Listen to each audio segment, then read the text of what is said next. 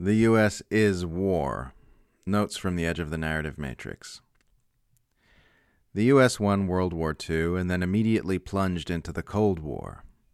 The U.S. won the Cold War and then immediately set to work destroying the Middle East. The U.S. destroyed the Middle East and then immediately started another Cold War in preparation for another World War. The U.S. is war. A normal country wages war with the goal of getting back to peacetime. The U.S. wages war with the goal of getting to the next war.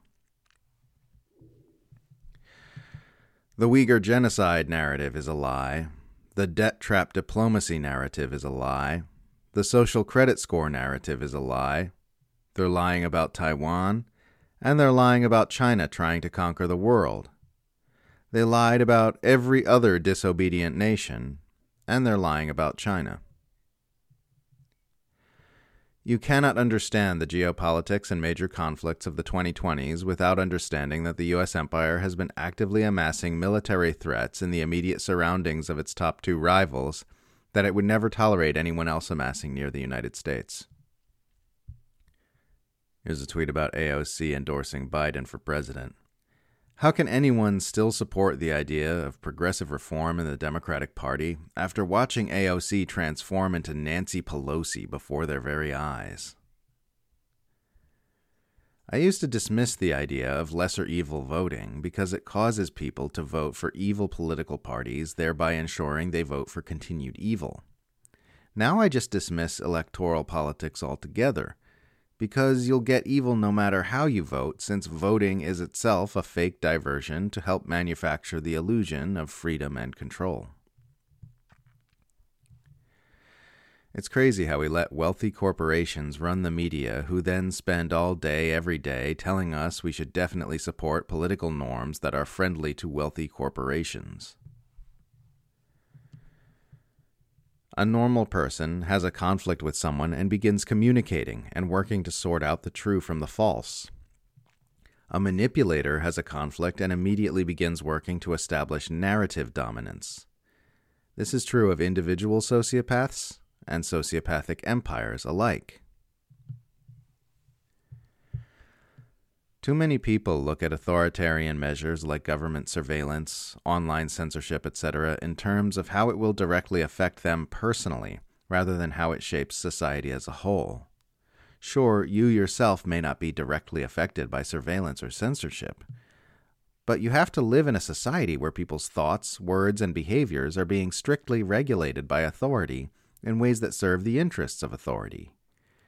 You have to live in a civilization of brainwashed, power-serving automatons instead of free thinkers who come up with creative solutions to our problems, who hold power to account, and who put the powerful in check when they don't serve the interests of the people. Civilization is a game. Like any other game, there is a points system set up to determine how well everyone is doing. Like any other game, there are people who fare better and get more points than others. And, like any other game, the rules are completely made up. The rules consist of made-up financial and economic systems, which make up the point system of this game, along with made-up laws and government policies, and made-up cultural norms and societal expectations. One major difference between the made-up game of civilization and other made-up games is that players who don't do well suffer real-world consequences as a result. They can go hungry or be made homeless if they don't get enough of the made-up points. They can wind up in prison if they try to get some points in ways that are against the rules. They can even get military explosives dropped on their homes by other players if they happen to live in the wrong part of the world. This despite the fact that it's all made of language, made of words. All of civilization is just a collection of stories we've all agreed to pretend are true.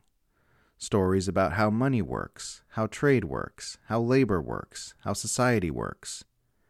How we all need to be moving, organizing, and consuming on this planet we were born on.